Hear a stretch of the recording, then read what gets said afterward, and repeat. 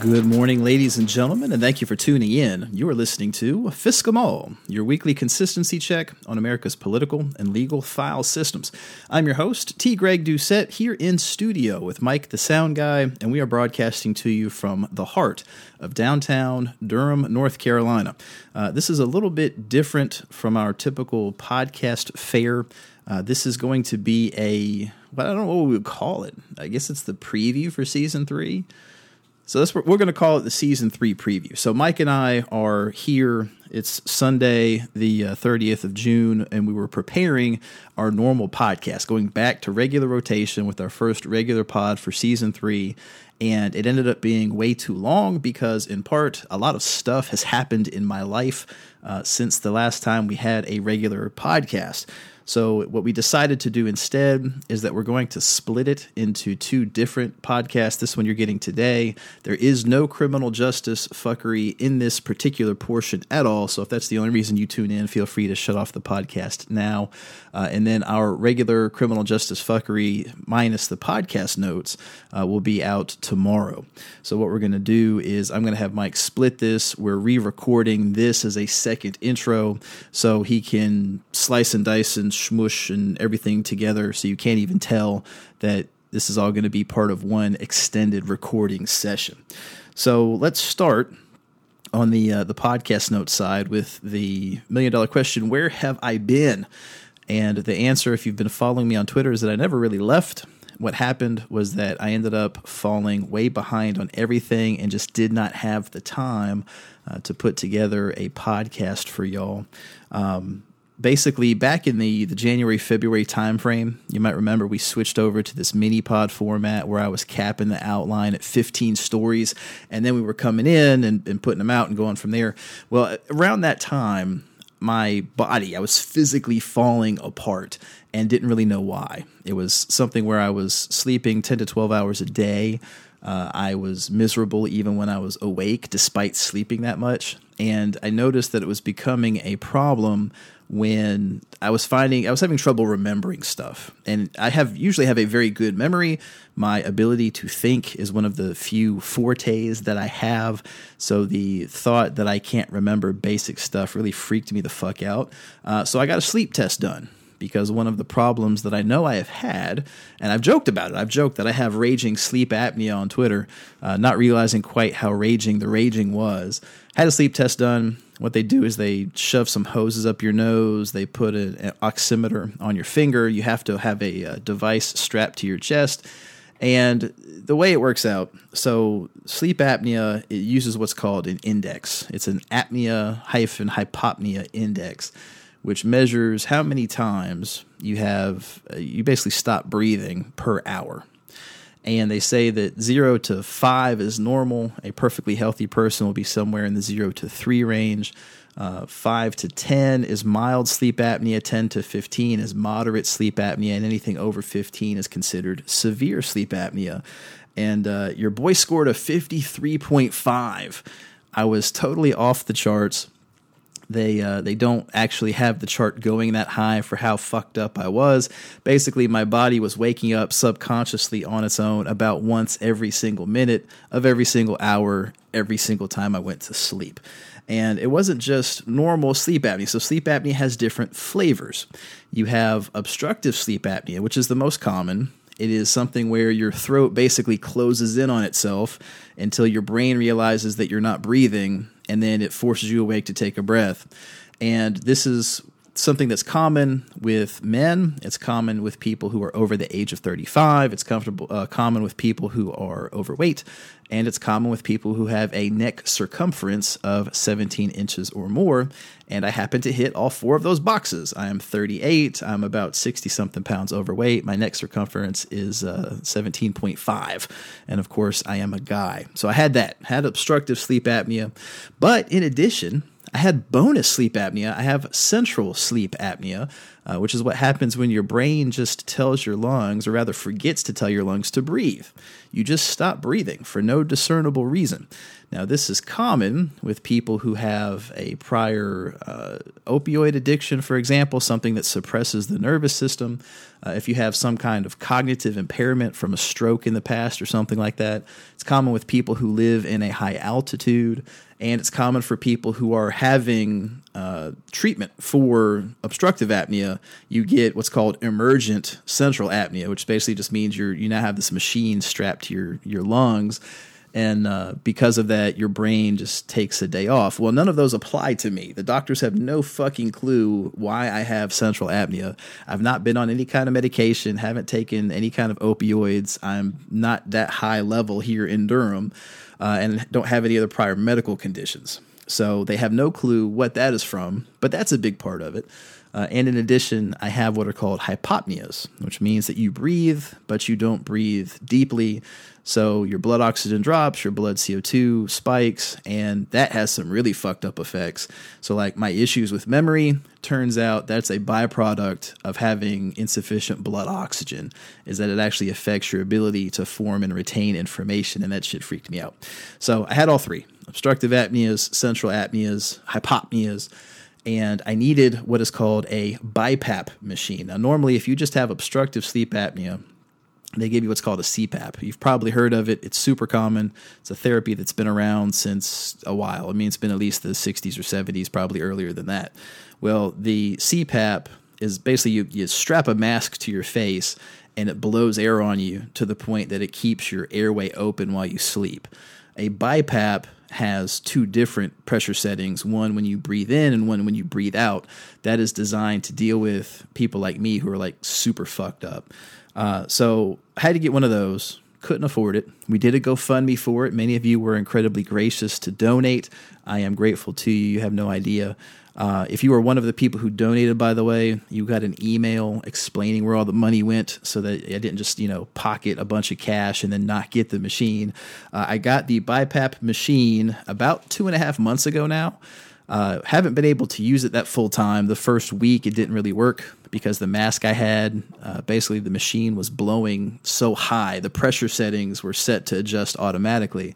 And it would get to the point where like it was blowing off of my face. I would wake up and it would be like sucking on a hairdryer, if you can imagine that.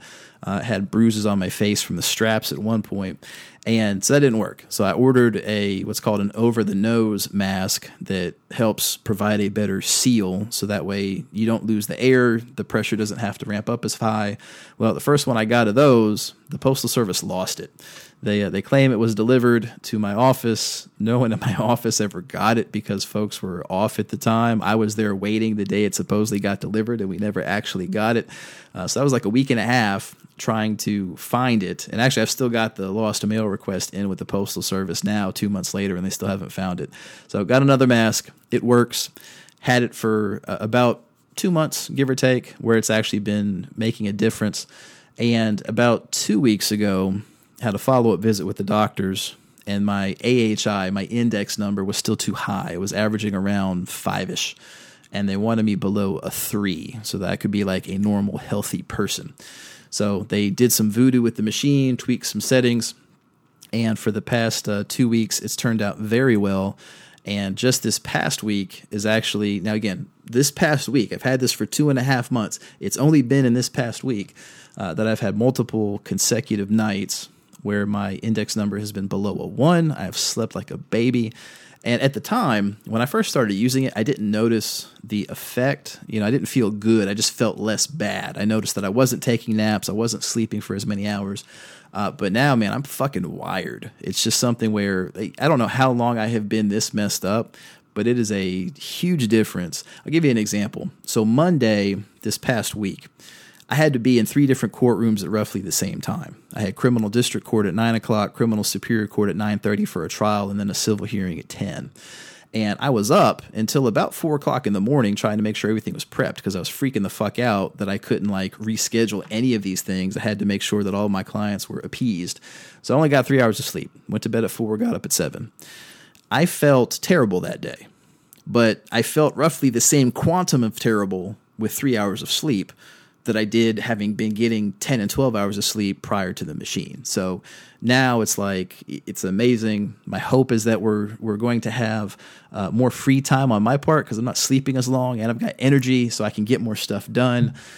So that's, for example, why you're now getting this podcast, because this week I've just been like feeling good. It feels good. So I'm grateful to all of you who helped make that a reality. That is the primary reason why I haven't been around. We're fixing it. Hopefully we're going to be back on a normal track from now on. So that is the personal health, why I haven't been around side of things. So let's talk about another piece of my personal life. I now have a cat. Yes, the guy who has been talking about his dog for the better part of 2.5 years is now a cat owner. You might remember my girlfriend. We've talked about her before. She got a cat about a year ago, and the cat loved her, didn't particularly care for me. It was because my annoyance over the fact the cat didn't like me that she started looking for dogs because she wanted me to get another dog. And that was how we ended up getting Chance. I've had Chance for almost a year now. I love the dog to death. He's incredibly well behaved. He's a bit dopey, but I'm fine with dopey as long as he behaves properly. So love Chance to death. Well, I had a day that was just insane. So I went to court in the morning, had client meetings in the afternoon. I was running so much I didn't eat lunch. Went to my girlfriend's place for dinner after work. And finally, after that, I had to run errands. So went to the bank, went to the grocery store, went to the post office. Finally get home at 9:30 at night. Haven't seen my dog since around 8:30 in the morning. And when I get out of my car, I hear a pitiful, absolutely pitiful meow. And in my mind at the time, I thought someone was walking their cat. That was the natural thought that came across my mind. It took me a second to realize that no one does that. People don't walk their cats. Maybe in D.C. or somewhere fancy, New York City, where you can pay someone to walk your cat for you. I don't know. So after like the first second of, oh, someone's walking their cat, the second was, wait a minute, no one walks their cat. I looked around and I hear a meow again. And I see this cat who is in the parking space next to where I parked, basically walking around a motorcycle that was parked there. So I leaned down and said, I don't know why I did this. I just leaned down and said, hey, come here, kitty. And the cat came up to me. Not only came up to me, but like started rubbing on my legs and everything else and had me pet it and so on, which is not an experience I have had with cats. I mean, I'm accustomed to my girlfriend's cat. He runs away when I walk in the door. So I called my girlfriend and basically said, hey, there's a cat here. It doesn't have a collar. I don't really know what to do. It's too late at night for me to call animal control. The vet is closed. What's the plan? So I ended up taking the cat to the emergency vet hospital up the street that's open for 24 hours. Never made it inside. My dog heard my car pull up and park and then heard me leave again. So we go to the vet hospital. They scan it for a microchip. It's not chipped. It doesn't appear to have an owner. It's infested like fuck with fleas and ticks and earworm and, everything else. So I'm talking to the vet hospital and I'm like, well, can you guys like give it a bath? We'll pay you for it. I mean, I just want to make sure that this cat is adequately treated. And they go, no, we have too much stuff going on. We're not going to give this cat a bath for you, even if you want to pay us. So I had called my girlfriend. And we decided that we were going to take the cat back to her place because her apartment is cat central. We gave it a bath. In the midst of giving it a bath, it bit me and broke the skin, which I don't know. I didn't know this at the time, but apparently cats are really nasty fucking creatures. Like a dog bites you, yeah, it's bad. You might want to get a tetanus shot, but you're not going to die. A cat bites you, and it's considered a high-risk bite 100% of the time. Like you have to be put on antibiotics. And the cat, if you're not familiar with it, you have to watch it for like 10 days to make sure that it doesn't have rabies. So I had to get a doctor's prescription to have doxycycline for a week to make sure that I didn't get some kind of random ass disease. And we were going to have the cat for 10 days and not let it out of our sight just in case it had rabies. So I was kind of like, well, fuck. We now have a cat, for better or worse, for a week. So we took it to the vet, made sure to get it vaccines for rabies and FIV and distemper, and gave it a treatment for the fleas and ticks and, culture to figure out what's going on with the earworms and everything else. Did all that. Kept the cat at my girlfriend's house for a few days. she's going bonkers because the cat that I had chosen to name Nameless, she refused to name it. She was calling it Cat 2.0. I was just going to call it Nameless. You know, I was thinking of a Game of Thrones type reference because, of course, that finale has happened during our disappearance. And he, like, yowls like a fucking sea lion. It's really weird. Like, he does normal meows, but if he's sad, he will do, like, this absolutely pathetic sea lion yowl. And, you know, I wonder if I can, let me see if I can find a clip of it on my phone that I can play for you. Hang on. Okay, never mind. Turns out I've not actually been able to find it. Believe it or not, there was a lengthy span of time there where I was searching my phone, but because of the miracles of audio editing, you don't get to hear all that. Anyhow, so he yowls like crazy. It's very weird. So there was a spot where she had to go out of town, and rather than have him at her apartment yowling in her absence, I brought him to my place with my dog. I kept him in the bathroom, kept the cat and the dog separate. Never the two shall meet. They can sniff under the door as needed. And bear in mind a few things. One, when I got Chance, he was a rescue. We had the agency, the Durham Animal Protection Society, do what's called a cat test, where they will bring a cat around a dog and see how it reacts. And Chance tried to eat the test cat. To the point where the APS said that they would not adopt him out to me if I had a cat in the house. Now, luckily, I was a lawyer. I was able to get around that because I don't. My girlfriend has a cat in the house. I do not. But the few times I brought Chance to her place, Oliver, Ollie, her cat, runs under the bed, and Chance will chase after it. So I assumed that my dog just intensely wants to eat cats. That was my assumption. But a few things happened. One, over the Memorial Day weekend, my parents asked me to come visit them, so I had to find a dog sitter. And the dog sitter that we used had like 5 cats. And it turns out Chance didn't eat any of them and actually got along with a few of them. So that was the first thing. I was like, oh, this is a little strange. Well, the new cat, Nameless, is at my apartment. He's in my bathroom. And I've been trying to do as best I can because I use my bathroom. So you got to like open the door and quick slide in. And if the cat's there, you got to push him out of the way to make sure he doesn't escape and make sure the dog doesn't come in and everything else.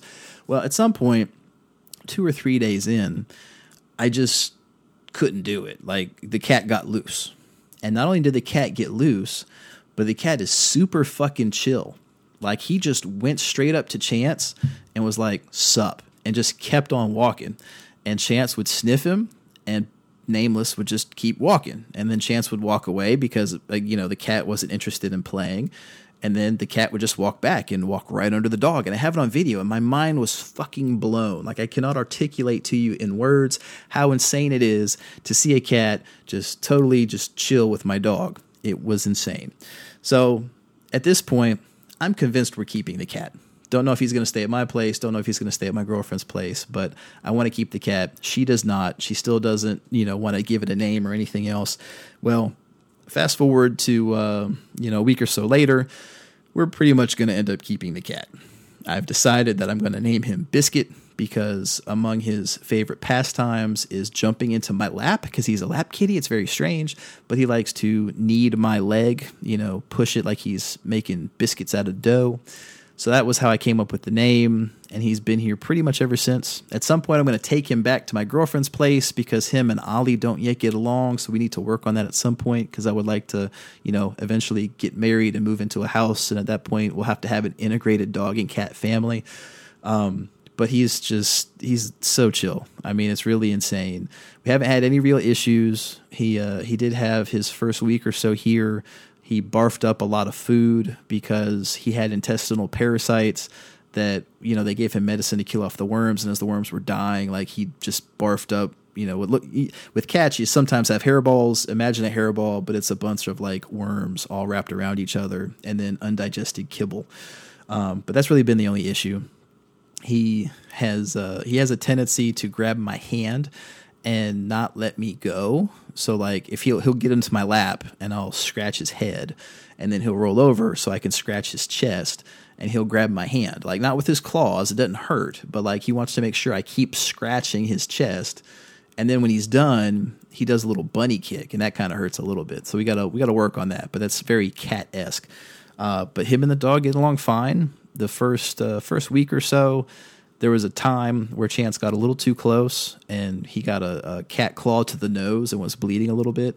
But since then, they get along. And actually, Chance has realized that he's much bigger than the cat. So, like, when he and I play fetch in the apartment, there's been a couple times where he's, like, trampled the cat by accident. The cat gets out of the way, but Chance will just bowl him over. So now when they try and have fights, you would think the cat typically tries to rule the roost. That doesn't happen here because there are moments where the cat is like, I'm going to fuck you up. And then Chance is like, dude, I'm 5 times your size. I will trample you. And they get along fine. Like, Chance has licked the cat in the face and the cat's been cool with it. Chance has walked back and forth and the cat will swat him, but without claws. This morning, actually, the cat was like hugging one of the dog's rope toys. There was a moment where Chance had a chew stick that he was chewing on, and the cat tried to take it out of his mouth, and the dog like ripped it away. So it's a fun experience. It's totally hilarious. Chance is incredibly jealous because like there are moments where the cat's in my lap and he will come over very concerned, and the minute the cat gets down, Chance will jump in my lap, and Chance is like 65 pounds. It's not something you want just jumping on top of you. But it's been an amazing experience. I'm not quite used to scooping a litter box every day, but beyond that, it's been fun. I just need to figure out living arrangements because I can't have this cat in my bathroom in perpetuity. So those are the main personal updates, the story of my health and the story of me having a cat. So let's talk more professional stuff on fundraisers. We do a lot of charity work. Those of you that are new to the podcast know, or don't know rather, you should know. We do around 4 or 5 charity fundraisers a year. So back in April, which was during our time on hiatus, we did our annual fundraiser for the American Heart Association, where we help out Faith Bailey with the, I don't even remember the name of it. They changed the name this year. It used to be Jump Rope for Heart, and then it was like Kids for Heart. Well, now that she's older, it's in the something STEM related. So normally we do that in February, but this year we did a fundraiser for the TJ Dunaway Scholarship Fund in February, and they started late anyway, so it was fine. So we did this one in April. It was our 4th year helping Faith out, and we raised $1,560. So that's more than we've ever raised for her before. Totally blew away her $1,000 goal. But here's where it gets crazy. Her entire school raised $3,810, which means our work just for her is 41% of that total. So like the website has all the kids in the school where they list how much each of them raises, and she was at number 1 on that list the entire time. And she's old enough now where like she has a phone and sends text messages, and she texted me a few times just in utter disbelief that it turned out as well as it did. I'd shared some of them on the Twitter feed, but it was super cool. And it's just crazy to think how big a gulf there is between what she was able to raise with our help and the other kids in the class. So like number 2 in the school is Aubrey W., and she raised $325. And then third place is Tanner L., who raised $250. Faith B. raised $1,560, and we could not have done that without you. I truly do appreciate it. Speaking of the Dunaway Scholarship Fund, mentioned back on episode 92 that we had raised $3,320 for that. That was scholarships to cover 3 separate college students. Well, the actual giveaway for that was June 1st and 2nd. So they have a basketball tournament, and then they have a gala. So I went to that to check in. I didn't go to the gala because that was a little too fancy for me. I did go to the basketball tournament, though. It turned out great. Everything went well. The student recipients, the pictures after the fact, they were ecstatic. They did have a giveaway of some gifts where if like you tagged your location on Facebook, they're like kind of gag gifts of sorts. And I won a absolutely hideous women's clutch that was coated in rainbow colored fur. I don't know what the fuck it was. And I ended up, that was my win. So like out of everyone that was there, it's not a lot of people who look like me, if you will, a bunch of white, bald male lawyers. And then I'm winning this rainbow clutch in the middle of a basketball court with everyone staring and laughing. It was a trip. I got a kick out of it. I ended up offering it up to whoever wanted it. And this kid, who he couldn't be more than 6 years old, came up and asked for it. So I gave it to him. And then he immediately gave it to a little girl who looked like she was probably like 10 or so. I guess he had a crush on her. But it was friggin' adorable. And the whole weekend was great. Kudos to David Garvin, who's my classmate who helped put it together. It was very successful. and we could not have done it without your help. So I just want to say thank you for that as well. In terms of future fundraisers, so we have at least 3 more this year. I don't know if we're going to do a 4th one because we've already had 2 already. But the school supply drive with crayons to calculators will be sometime this summer. I'm waiting for them to get back to me on when that is, but plan for it sometime in July or August. Now, for that one, we don't raise money. What I do is I have you all ship school supplies to my office, and we act as a collection site. The Salvation Army Boys and Girls Club, we do a fundraiser for their event every year. That is going to be on September 6th. That is a Friday. And then my personal favorite, the one that I'm excited about, the 5th annual. We've been doing this for half a decade now. The 5th annual Bull City Food Raiser is going to be on December 6th for the actual raising of the money, and then we're going to distribute it about a week and a half later. So we raise the money, we buy the food, and we have to figure out how we're going to handle distribution because we were really pushing the limits last year. This past year, we raised over $7,000, and it took a fuckload of people because we fed an entire school. So like every student at Glenn Elementary School here in Durham got a bag of groceries to take home for the holiday. I want to continue doing that, but I also want to expand. I would love to get to the point where we can have like multiple schools, every kid getting some stuff. So we'll see. At the very least, I want to make sure we can do a full school 2 years in a row before we expand. But just know that is coming. It is going to be on Friday, December 6th for the actual raising of the money. And then we will handle getting the food and distributing it about a week and a half later. So that is on the philanthropy stuff. And then podcast stuff. So actual Fisk-O-Mall podcast notes. You might notice episode 93 is missing. That is actually on Patreon. It is a patron-only episode from May. It's a hour-long Law 140 on congressional oversight powers, including how they hold executive branch officials in contempt if they don't cooperate. I really don't know if I can call this a podcast note, but if you follow me on Twitter, you may have noticed the past almost a month now, we've had this long-running thread dubbed the Threadnought. If you're familiar with history, you might have heard of the Dreadnought warships. That is the inspiration for the thread title that one of the folks who were commenting suggested, and we just kind of ran with it. And I know a lot of you don't follow me on Twitter, and the ones who do don't know what the hell is going on because the origins of the thread have been lost to the sands of time fairly early on.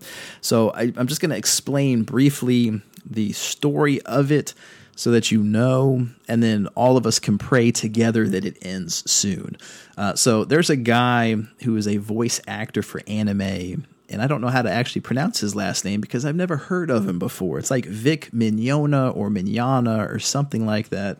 Apparently, he's been the voice of several popular characters over the course of his career. I'm not really into anime, so I couldn't tell you.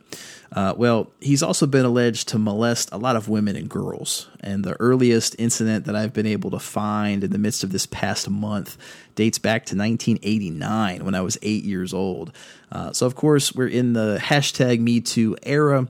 Folks started coming forward earlier this year. And once some folks came forward, other folks came forward. Vic started getting blacklisted from anime conventions, which is apparently how a lot of the voice actors make some bread on the side. He was fired from one of his employers, et cetera, et cetera. So that is the gist of what started this. This is the background stuff. This guy's been accused of sexual harassment, and a bunch of people have come forward to say, yes, it happened to me as well. Well, there is a YouTube lawyer from Minnesota, a guy named Nick, and I don't know how to pronounce his last name either. I'm assuming it's Rikita.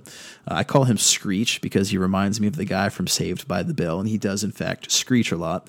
Well, this guy evidently had an idea that he could become a bigger YouTube celebrity if he ran to Vic's defense, and he could set up a GoFundMe to finance a libel slander lawsuit against Vic's accusers. So Screech ended up getting a pretty massive boost to his YouTube followership. If you look at his viewer stats back when he was doing law stuff compared to when he's doing White Knight for Vic stuff, tremendous increase, and the number of people that are paying attention to him, which of course on YouTube means you get more ad revenue, you get people paying to be part of super chats, etc., etc. So tremendous money-making opportunity for Screech. And they set up this GoFundMe to bankroll the lawsuit where they raised about $200,000. Well, it turns out Screech's family is friends with a Texas probate lawyer named Percy Tyrone Beard. He goes by Ty Beard. I've called him Percy because I think that's more fitting. Well, I don't know what conversations Screech and Percy had, but as best I can tell from the evidence that's available, it seems like Screech convinced Percy this would be a slam dunk. So Percy became Vic's lawyer, and they filed a libel slander lawsuit. And they actually have sayings. They say, "Fear the beard." And there are fans of Vic that have created Fear the Beard t-shirts with a silhouette of Percy's beard. Basically, tremendous opportunity for both of them to make a lot of money. And then on the side, they terrorize Vic's victims on social media. Well, Texas has a law called the Texas Defamation Mitigation Act that I had no clue existed before all this started. And the gist of the law is that before you can sue somebody for defamation, you have to send a letter demanding a retraction, because Texas is ruby red, very pro-Republican, anti-ambulance chaser, pro-tort reform, etc., etc. So they have a bunch of laws that make it really fucking difficult to sue someone for defamation, which, as a First Amendment guy, I happen to love. But if you're Vic Mignogna, or however the hell you pronounce his name, probably not the best place to be filing a libel slander lawsuit. That's just me. Well, so as part of this TDMA, retraction request, Percy's firm sent letters to 3 different people. And there were certain excerpts from each one where if you go to law school and you study for a bar exam, you know certain things are never, ever, ever, ever, ever, ever, ever defamatory. They can't be. It's just completely, totally never defamation. Defamation is when someone says an objectively verifiable statement of fact about you that is false. It's sent to another person and it causes damages. That is defamation. Has to be an objectively verifiable statement of fact. Opinions are not defamation. Protected speech is not defamation, etc., etc. Well, I'm going to read you excerpts. There's one apiece from each of the 3 letters. But before I get into the excerpts, I want to know, or want you to know rather, that every page of every letter is on letterhead. No one does that. Who does that? You put the first page on letterhead, you put the rest on regular paper. And all 3 of them identify @RonToy as the account, even though it went to 3 different people. These are 3 separate retraction requests. So from the first one, this is an exact verbatim quote. Nothing has been changed by me. It says, quote, "On February 19, 2019 at 8:31 a.m., you stated, subquote, she, Monica, did nothing wrong. That fucking piece of shit did, end subquote. This statement is defamatory and false because Mr. Mignogna is not a piece of shit. Parentheses, that is another name for feces. Thus, it is impossible for him to be a, subquote, piece of shit, end subquote, end parentheses. Nor did he commit any crime as alleged." Now, you'll note a few things. One, a piece of shit is an insult. It cannot ever be defamatory, ever. Insults are not defamatory. If you don't believe me, there's an old case about Jerry Falwell and Larry Flynt called Flynt v. Falwell. Look it up, Supreme Court case. You can't be defamatory if it's an insult. In addition, you notice, nor did he commit any crime as alleged. There's no allegation of committing a crime there. He just said that he did something wrong. There's all sorts of things you can do wrong that aren't crimes. So anyhow, that was the first one that got the attention of Law Twitter, specifically the libel slander subset of Law Twitter. But we'll get to that in a minute. The second excerpt from the letter to the second person, quote, "On February 11, 2019 at 5:51 p.m., you tweeted, subquote, if you're talking about Vic, I didn't ruin him. His actions were his downfall. Mignogna. Your statement is defamatory because you imply his actions are criminal and should cause his downfall. Yes, there's a random Mignogna in there, and his actions are criminal. Let's skip past the random-ass terrible grammar and lack of proofreading to go back to the point where all she said was his actions were his downfall. What the fuck is defamatory about that? That is a protected statement of opinion. So let's go to my personal favorite of the 3, excerpt 3 from the third letter. And again, none of this has been changed by me at all whatsoever. It says, quote, on February 7, 2019 at 12:32 a.m., you tweeted, quote, What would Jesus do? Light him on fire and send him to hell, end quote. This statement, besides being blasphemous, is defamatory, and it too is false. There is not a single place in the Bible where Jesus states that he would, subquote, light someone on fire and send him to hell. Jesus spread the message of love for everyone, not vindictiveness and defamation. Now, here's the thing. That passage might potentially be defamatory toward Jesus Christ himself. If Jesus came back and wanted to file a defamation lawsuit in Texas, okay, I could roll with that. But someone commenting about what Jesus would do cannot, in any circumstance, be defamatory towards Vic Mignogna. All right? So those excerpts got passed around. And a IP attorney named Akiva Cohen, who I like and respect, I follow him on Twitter, we talk. Well, he posted an excerpt and tagged it. And he said something to the effect of, I'm dead. I'm literally dead. And I saw it. And I was like, this is impressively bad. Like, this is first year out of law school. If you graduated last in your class and started your own practice level, bad. Well, then a day or two goes by, and another guy named Shannon, who I follow on Twitter, tags me and is like, hey, what's your legal opinion on this? And I get caught up to speed on everything else. I get sent a background article on the sexual assault stuff. I get a link to the actual text of the lawsuit. And I'm in Hillsboro after court, eating lunch at my favorite bar. If any of you are local, go to the Wooden Nickel in Hillsboro. Their wings are amazing. They don't pay me to say that. It's just that good.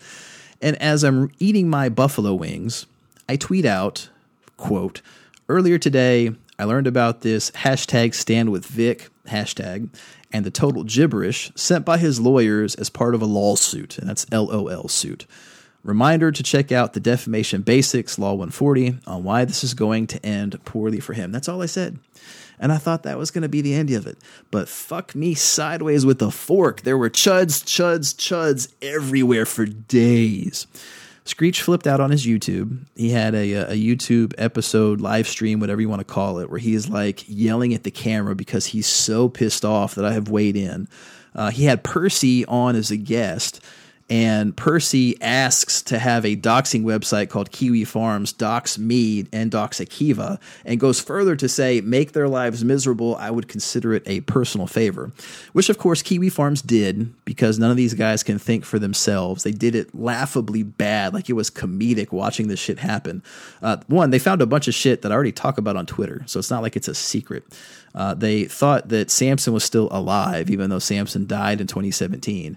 And they somehow figured that out, even though they noticed that at the time I had Nameless. So they knew Nameless was around, but couldn't realize that Samson was long gone by the span of years.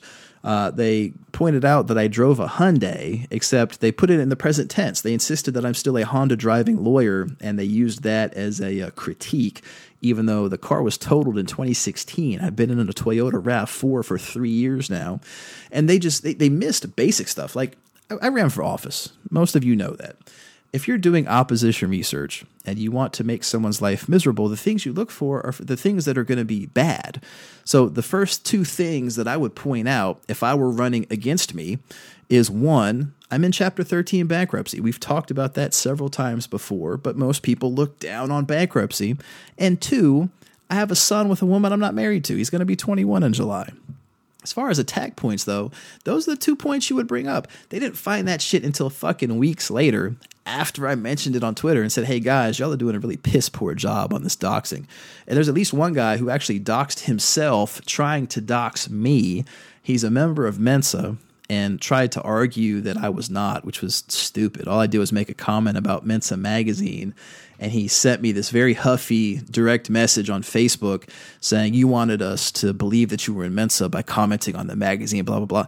I don't give a fuck. I don't care if anyone thinks I'm in Mensa or not. I've got the membership cards, but I don't actually care to tout my membership to anybody. Well, this guy leaves a review on my law firm Facebook page, sends me these messages, and then posts screenshots of the messages to Kiwi Farms. So now I've got his Kiwi Farms name attached to his actual real name. Turns out that he's a professor at Georgia Tech. So that guy doxed himself.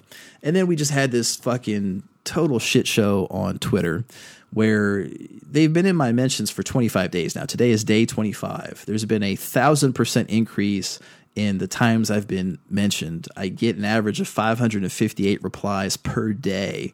It was so insane that back on June 27th, Twitter's analytics actually broke. Like, if you go to the analytics page, there's nothing there. It's 0 likes, 0 retweets, 0 tweets, 0 mentions, because there's just so much shit funneling into my account from so many different sock puppets and, waifu warriors and kids living in their mom's basement and all this other shit. One of them tried to prank call my cell phone for pretty much all day, a couple times an hour, every hour for an entire day. Luckily I have the RoboKiller app, which is amazing, so I didn't get any of them. I just got a report showing when it was happening. It's just been total stupidity, and I don't say that lightly. Like, it's manifestly incredibly stupid. So some of the highlights. Bear in mind, these are things that they have picked up from either Screech or Kiwi Farms that they're then rebroadcasting to Twitter. Like, it makes sense. We've been told repeatedly that the Constitution of the United States doesn't apply in Texas. The First Amendment doesn't apply in Texas. We've been told that basic Supreme Court opinions governing defamation, like New York Times versus Sullivan, or Gertz versus Welch, or Masson versus New Yorker Magazine, or that Flint v. Falwell case I mentioned, those don't apply in Texas. We've been told truth isn't a defense to defamation in Texas, even though it is. It's actually in Texas statutes in addition to being part of case law. We've been told that truth isn't a defense to tortious interference with contracts in Texas, even though the Texas Supreme Court has said that it is if the tortious part of the tortious interference is alleged to be an act of defamation. We've been told repeatedly that there are these 400-plus defamatory tweets that are just going to totally devastate the defense, even though those tweets were not included in the TDMA retraction letters, like they're required to be under the statute. We were told the defendants had the burden of proof, which is false. They only have the burden of proof on affirmative defenses. For the people who said that the plaintiff had the burden of proof, which was accurate, they then said that all he has to do is say under oath, that's false, and that's enough to satisfy the burden of proof, even though it's fucking not. And in addition to not being enough to meet the burden, he's going to end up getting cross-examined. We've been sent cases in Australia, like Jeffrey Rush. We've been talked about cases in the UK, people insisting those are going to be a precedent, even though they're totally different fucking countries and wildly different legal systems. Just a couple days ago, we had people acting like saying, I don't recall, is some kind of devastating faux pas in a deposition when it's not. It's standard deposition practice. And then, of course, you got the normal insults. I can't understand Texas law because I'm not licensed in Texas, or I'm in bankruptcy, or I drive a Hyundai, just a bunch of dumb shit. I know more about Texas law at this point than I would ever want to know ever in my life. I know Texas defamation law backwards and forwards, clearly better than the plaintiff's own lawyer at this point. And then there's just a bunch of creepy fucking side conversations. So, like, the thread itself, you can't view it going forward anymore. The only way you can get to it, so, like, there are so many tweets in the thread that Twitter's threading is broken for this particular thread. You have to go to the tail of the thread and then scroll back in time those 25 days, and then you can read forward in some of the side branches and everything else, where there are like multiple offshoots of the main thread, where there have just been some really fucking crazy ass conversations. Like, one guy was legitimately arguing at length with other people, many of whom are lawyers, that 14-year-olds can totally give consent to be molested by 50-year-olds, and that's totally fine. There's another dude who tweeted, and this is an exact quote, "Silence is consent. Look it up." Like, what the fuck? Silence is not consent. If you're passed out drunk, you can't give consent by law, period. There's just all kinds of other gross shit. I'm not at all surprised. These are the types of people who are defending a guy accused of molesting dozens of women over the course of at least 30 years. But it's just been crazy. So the shit is still going. It's been going on. I don't think it's going to stop anytime soon. I am eternally grateful. There have been about 24-ish other lawyers who have stepped in to kind of deal with the bullshit. There's been about a half dozen that have been like really gung-ho about it, but about 24 lawyers in all, plus a couple law students, a few lawyers from overseas. So grateful for all of them. There are parts where we've actually had some fun. We have Thread Not Bingo, where the tweets that get mentioned the most often, you can generate your own bingo card. One of the folks actually created new banner images that they sent me to put up on Twitter. And we actually had one guy who, I don't know if he's a law student or a lawyer or what, he's in California. and actually tweeted out what, if you had looked at it independent of what was going on, seemed like an admission that he was hacking my law firm website. He wasn't. I mean, the Kiwi Farms found a public-facing directory where I would share certain documents with other lawyers. So, like, it wasn't anything hidden. But I was just trying to fuck around with him, and he tweeted me a screenshot of the directory listing. So I responded back, are you hacking my website? Because it sounds like you're hacking my website. Total fucking joke. Had no intent of doing anything. I knew about the directory ahead of time. It wasn't a hack. Well, this guy got so freaked out, he deleted the tweet, then deleted his entire fucking Twitter account, then locked down his Facebook privacy settings to make sure that I couldn't find him because he's a dumbass tweeting under his own name. So I was able to find everything I wanted to know about him. Had I wanted to turn him into the authorities, I could. I mean, California's cyber crime laws are pretty fucking flexible. He probably would have committed a crime just by, spidering the directories there.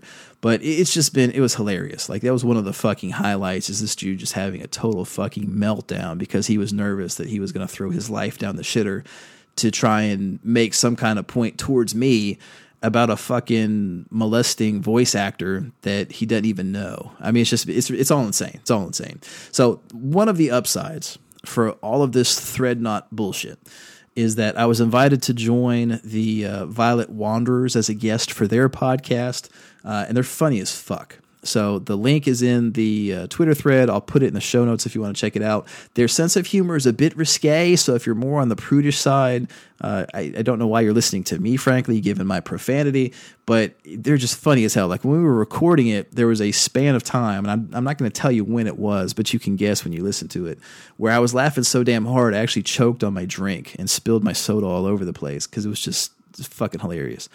So that's that. That is the origins of the Threadnought stuff and the guest podcast I was on and everything else. So what is next? Well, tomorrow will be the regular podcast for this. So we've got criminal justice fuckery from all over the country. Some of the shit is eye-poppingly wild. We have our next edition of What the Fisk ready to go. I'm not sure when it's going to drop, but that was basically when I was trying to create an episode back when I was feeling like garbage and we never actually did it. That is in the hopper, ready to roll. If you happen to be one of our patrons, thank you. If you've not checked out our Patreon, please do. We do have several episodes there that are all on 140s on different topics. The patron funding is how I pay for this. So we pay Mike the Sound Guy, we pay the web host, we pay Blueberry, who actually hosts the media podcasts, and everything else. And share your ideas with me on what you'd like to see as we head into season 3. So this is our 3rd year of doing this.